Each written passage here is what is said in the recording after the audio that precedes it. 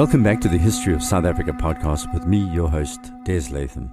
This is episode 23, and it's time to shift our attention away from the Dutch in the Cape to the amaXhosa. At the turn of the 18th century, there were signs of increased conflict in the region as the Khoekhoe began to feel the pressures of the expanding Dutch settlements, which spread out from the southern Cape. The boundaries of the territory occupied by the Xhosa fluctuated considerably over time, but in the years between 1700 and the mid-1800s, they were limited to the area east of the Sundays River and west of the Mbashe. They lived along the coastal strip which separates South Africa's inland plateau from the Indian Ocean. It's an area of temperate grassland which yields a variety of crops such as maize, sorghum, tobacco and pumpkins. However, the soils are shallow and better suited to stock farming rather than intensive agriculture. Rain falls in a succession of thunderstorms through summer, basically between October and February. The land is well drained by numerous short rivers which run from the escarpment down to the sea. None of these is navigable for any great distance, and the Xhosa have no taste for fish nor a tradition of building boats. There are no mineral deposits of any significance. Those that exist are ironstone around the Tyhume and Kei Rivers, and yet they were and are a metalworking people, having traded metals with those further west and north for generations. The landscape is incredibly varied, and these characteristics have led to diverse clan associations, as we're going to see. It's very important to note that as a people, the Xhosa's traditions stretch back far longer than the Zulu, their more powerful neighbours to the north. To simplify things, we identify four major groups of Xhosa in adjacent belts running parallel to the coast. In the far north, close to the mountains of the interior, the Drakensburg, as well as the second tier of smaller ranges south, few Xhosa settled. Apart from being extremely cold in winter, the land there is covered with zuurveld, sour grass, which does not provide good year-round pasturage. The Xhosa did wander through these two areas in summer using the limited grazing capacity, but for the most part they were happy to leave the harsher areas to the weaker Tembu nation, as well as the bands of sand hunters. Most Xhosa lived in the highlands, the first line of slopes of the smaller mountains such as the Winterbach and amaXhosa, where hundreds of streams drain into the larger rivers such as the Fish, Keiskamma, Buffalo, and the Kei. These large river basins contain the richest and deepest soils and allow for mixed pasturage. The grasses are both sweetveld and sourveld, and this region also gets the highest rainfall, averaging between 800 and 1200 millimeters annually, with some places receiving as much as 2000 millimeters, such as the amaXhosa region. These highlands level out into a flatter and more open veld the further you move from the coast, and grazing opportunities here are extremely limited. The land is dominated by what is called Eastern Province Thornveld, which has a much lower rainfall and has far fewer streams. Around 50 kilometers from the sea, the highlands drop sharply into the coastal lowlands where better grazing can be found, along with numerous smaller rivers such as the Khoekhoe, the Bida, the Tsolomqa, Khora, and Nkabara rising from the escarpment. This is quite beautiful countryside, dominated by a rugged landscape with steepled ravines, and it's this area, well watered, that determines the patterns of human settlement. The regions with the greatest number of rivers and streams accommodated many people and communities or clans. The bigger the river, the bigger the clan. Each major river and its tributaries were likely to be occupied by a single community or clan, with a single chiefdom and sub-chiefdoms living along the tributaries. The hinterland, up into higher ground, was no more than an appendage to the main river, with some undefined areas where two or more chiefdoms overlapped. Because this part of South Africa receives less rain than further north up the coast, water was managed directly by the chief. No visitor could drink the water nor allow his cattle to drink without permission of the chief. This got the European sailors who visited the coast in quite a bit of trouble over the centuries until they learned to ask permission. The Portuguese were attacked by the Khoi further south for tapping water at Cape Agulhas, starting in the late 15th century, as we've already heard. The other result of this esteem for rivers is nearly all Xhosa place names are names of rivers, with a few exceptions for mountains or lakes. By 1700, there were thought to be around 40,000 people living in what was called Xhosaland. I've described Xhosa homes previously, but it's important to explain their lifestyle in more detail. They chose to live on ridges that intersected the valleys, where wood and water were most often found. Their homesteads were built facing the rising sun, the east, and near the tops of the ridges, where they were sheltered from the wind and drained by downward slopes. There were between 8 and 15 huts in a homestead. These were beehive-shaped structures, with a framework of branches bent over and then plastered with clay and dung. The rounded huts were then thatched with long grass. There was a single opening, a low door, and smoke drifted out through the roof in the manner of ancient Celtic houses. The huts were arranged in a semicircle around the cattle kraal, which was surrounded by branches of mimosa thorn bushes. Further down, between the homestead and the river, lay the gardens of maize, sweet cane, pumpkins, and melons. These gardens were also enclosed by thorn fences to keep the animals out, something people across southern Africa do to this day, using the same thorn bushes. A homestead head, or umninimzi, was the senior man of his lineage in the settlement, living with his wife and unmarried children, and sometimes a few relatives who were impoverished or needed protection. Polygamy was an ideal not often attained. The norm actually was one wife, because most commoners could not afford a second, but some chiefs had as many as 12. Relationships between members of the homestead were and are strictly prescribed according to kinship. Father, father's brother, eldest son, older brother, younger brother, and each had a specific terminology associated with their rights and duties. Generally, the eldest ranked above the younger, and the men above the women. Men looked after the cattle, built the homestead, and fought the battles. Women cared for the gardens, prepared the food, maintained the buildings, and looked after the children. Craft work was shared, with men working the wood and doing the blacksmithing of iron, as well as preparing the hides and skins, while the women sewed, made pots, and wove the baskets. For high-skilled artisanal work, specialist metal workers, leather workers, or wood carvers would be called in from neighbouring settlements, or they'd deploy specialists from their own homesteads. But it was the cattle, the herd, that was the power. Like with the Khoi and the Dutch, these animals were and are the symbol of wealth in Africa. When the beasts were slaughtered for food and sacrifice, the forefathers would be invoked. As the cow dies, the ancestors are propitiated. An honor code deeply embedded in African tradition of old. Anything that dies for food is venerated. We are what we eat. While wealth was measured in various forms by spearheads, copper bangles, and beads, only cattle were interchangeable against women. Cattle were also valued for their own sake. Years later, Landrost Alberti would point out that Xhosa cattle are the foremost and practically the only subject of his care and occupation, in the possession of which he finds complete happiness. Just like the Dutch in the Cape at that stage, I guess. Each Xhosa belonged to a lineage, a group of people who could trace their descent back to a specific forefather, and was also a member of a clan, people who you knew were related to each other but could not identify a specific ancestor as their forefather. Duties to your lineage were clearly defined, whereas those to your clan were less specific. The ties of neighborhood drove much of the relationships between Xhosa. They lived under a chief who was not necessarily the same lineage or even the same clan. Each neighborhood was characterized by wise men, cowards, fools, diviners, and for those really unlucky, witches. A homestead headman would expect neighbors to attend feasts and dances, and he would expect return invitations. There would be stick fights and oxen racing, while social ties were reinforced by economic exchanges. The Xhosa basically shared what they had amongst each other, with white travellers marvelling at the network of obligations where they divide what they get amongst each other, be it ever so trifling. Cattle were pastured and herded together by the community as a whole, but were milked and stalled individually as settlements or homesteads.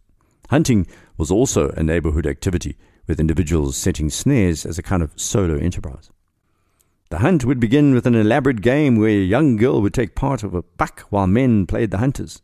The real hunt would see one half of the party acting as beaters, driving the animals towards the bush, where the other half would be concealed. When it came to hunting lions, leopards, and elephants in particular, cooperation was really important. One man would fling himself on the ground, dragging a large shield over his body as protection. The rest would spear the dangerous animal as it attempted to gnaw at the shield. They would also hunt elephants using fire. Of course, as in many cultures, there were two types of hunts. The short hunt of a few hours or a day, and the long hunts where women would travel along with the men carrying food. These would last several weeks and could often be set up to secure rare skins, such as the bluebuck, for instance, or the leopard. It would take weeks to track and kill an elephant, and the ivory was used for armlets and trade. In other times, drought and famine would drive the Xhosa to extend their range as they looked for food. The first European visitors marveled at the Xhosa's love of travel. "Their love of action is indeed such," W. Shaw wrote later. "They will occasionally take long journeys in which they have all sorts of hardships to encounter, merely to visit some distant acquaintance and not to be idle at home." For the short trips of a day or two, the Xhosa would carry a leather bag of dry maize kernels and trust hospitality. The longer trips of a few weeks would see men and women accompanied by pack oxen carrying milk sacks and heavy baggage. Instead of St. Christopher, the Xhosa would fortify themselves with herbs such as the inyongwani, which would protect the traveller against poison, causing them to vomit if food was off. Men carried a bundle of sticks and spears as they hustled along the ancient, well-trodden footpaths, guiding them through sometimes dense woods of mimosa trees, yellowwood, erythrina, spekhousboom, loved by the elephants, and the incredibly tough sneezewood. When the latter was hardened in fire, it provided a substitute for iron. Then into the plains they'd walk, long stretches covered by kongo or tambuki grass, which grew high enough to hide a man completely. Of course, rivers could not always be forded, so the Xhosa made rafts of reeds, or they would hang onto the tail of the oxen as they paddled across. The veld was teeming with herds of quagga and zebra and other buck. The quagga is now extinct, shot to death by European settlers and hunters. More about that later. Occasionally, they would stumble across the highly respected buffalo, which the Xhosa people would salute as chiefs. Their favorite bird was the honeybird, which sometimes led people to beehives, while the hammerheads and hornbills were seen as warning signs of evil to come. Flowers such as the blue plumbago and pelargonium were thought to ward off lightning, but were actually useful in reducing bleeding and wounds. Aloes killed tapeworms, and the starlight clusia cured anthrax in both men and cattle. Other plants were used to cure spider bites to fight off the effect of cobra poison, as well as adders. The ancient Xhosa people lived in an intensely personal environment, writes Jeff Perez in his fantastic book, House of Paulo, which I read and reread avidly as a history student many years ago. By the late 17th century, the Xhosa were aware of the Dutch settlers at the Cape, but it took another 100 years to 1800 before the first Xhosa made an overland trip to the peninsula. Conversely, other African travellers arrived in Xhosaland from as far afield as Delagoa Bay, modern Maputo. These were the Tsonga. One man had been sent to see how far the land of black people extended and walked all the way to southern Xhosaland in 1805. Tswana and northern Sotho travellers would begin arriving in the early 19th century. The Xhosa had a very good idea about the continent on which they lived, and the whites, they believed, had arrived on this massive landmass from islands in the middle of the ocean. The Xhosa also understood time using the angle of the sun. A particular hour would be indicated by pointing at the sun. Months were calculated according to the moon, and a year for the Xhosa began in June, when the Pleiades constellation, or Silimela, would signal the start of ploughing season. The year ended with the sighting of the Canopus constellation, or Onkanzibe, which meant it was time to harvest. The distant past would be tracked as a series of significant events, or iziganeko. These would help Xhosa fix their age. It would be a battle, a comet, drought, disease, a great flood, the circumcision of a chief, or his death or birth would all be used in their dating systems. That means many of the earlier oral histories of the Xhosa are very difficult to pin down using the Western calendar, although archaeology and DNA testing and other science has helped fill the gap. So, it was the agricultural cycle which was the most closely bound to the passage of a year. When Isilimela appeared, wooden hoes appeared with it. By September, the flowering of the erythrina and the ripening of certain wild fruits heralded it was time to sow. When the first rains of summer turned the sourveld grass green, the cows would give more milk, and milk remained the main source of sustenance until January, when the crops began to ripen. First, the maize would be ready, then the pumpkins, then the sweet cane and melons. Finally, their sorghum would be ready by mid-April, and the cattle would be turned out on the fields to eat the stubble and add their fertilizer to the soils.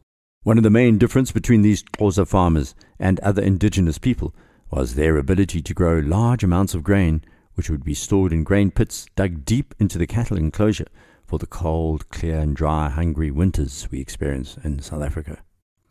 This is when working together made the most sense. Neighbours took turns to open their granaries and to slaughter the cattle. It was actually a good time to slaughter, as the cattle hides were always thicker and warmer at this time, and the Xhosa would wrap themselves like the koi. It was winter that saw the most sociability.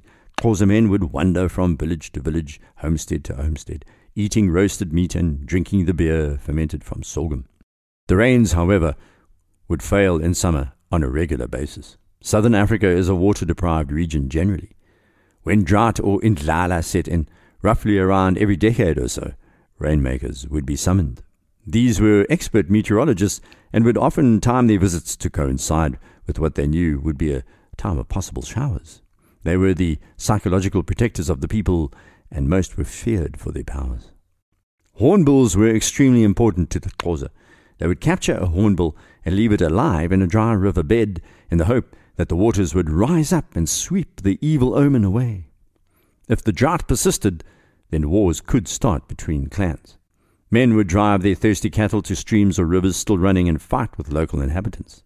The spirit of togetherness disappeared in the struggle for survival.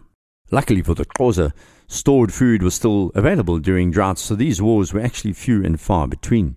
The veld provided famine food, as Perez calls it, like berries, mimosa gum, onion-like roots, and wild spinach.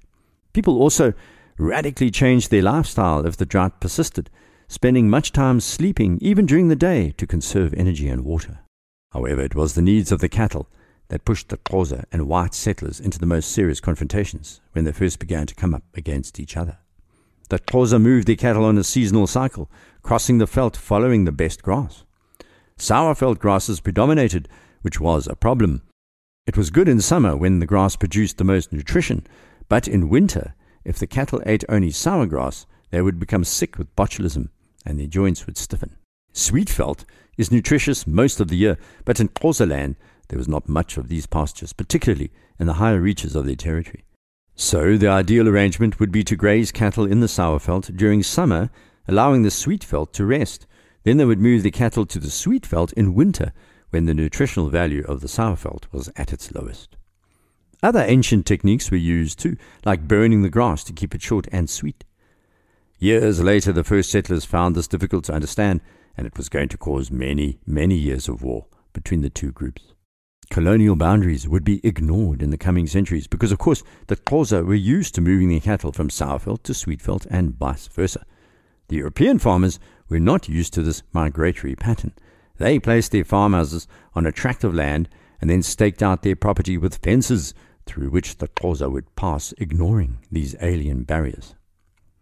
With that outline of the amaXhosa, I'll stop for this episode. Next, we'll hear more about the Xhosa through the early part of the 1700s, including their origin mythology, the oral histories, which are mixed with shipwrecked sailors' written reports. It's fascinating stuff, as you'll hear, so please join me then. For those sending me messages of support and suggestions, thank you. If you'd like to make contact, you can direct message me on Twitter @DesLatham, or head off to the site desmondlatham.blog or desmondlatham.com and send an email. Please rate the podcast on your favorite platform. It helps raise the visibility of this series. Until next, Sala kakuhle.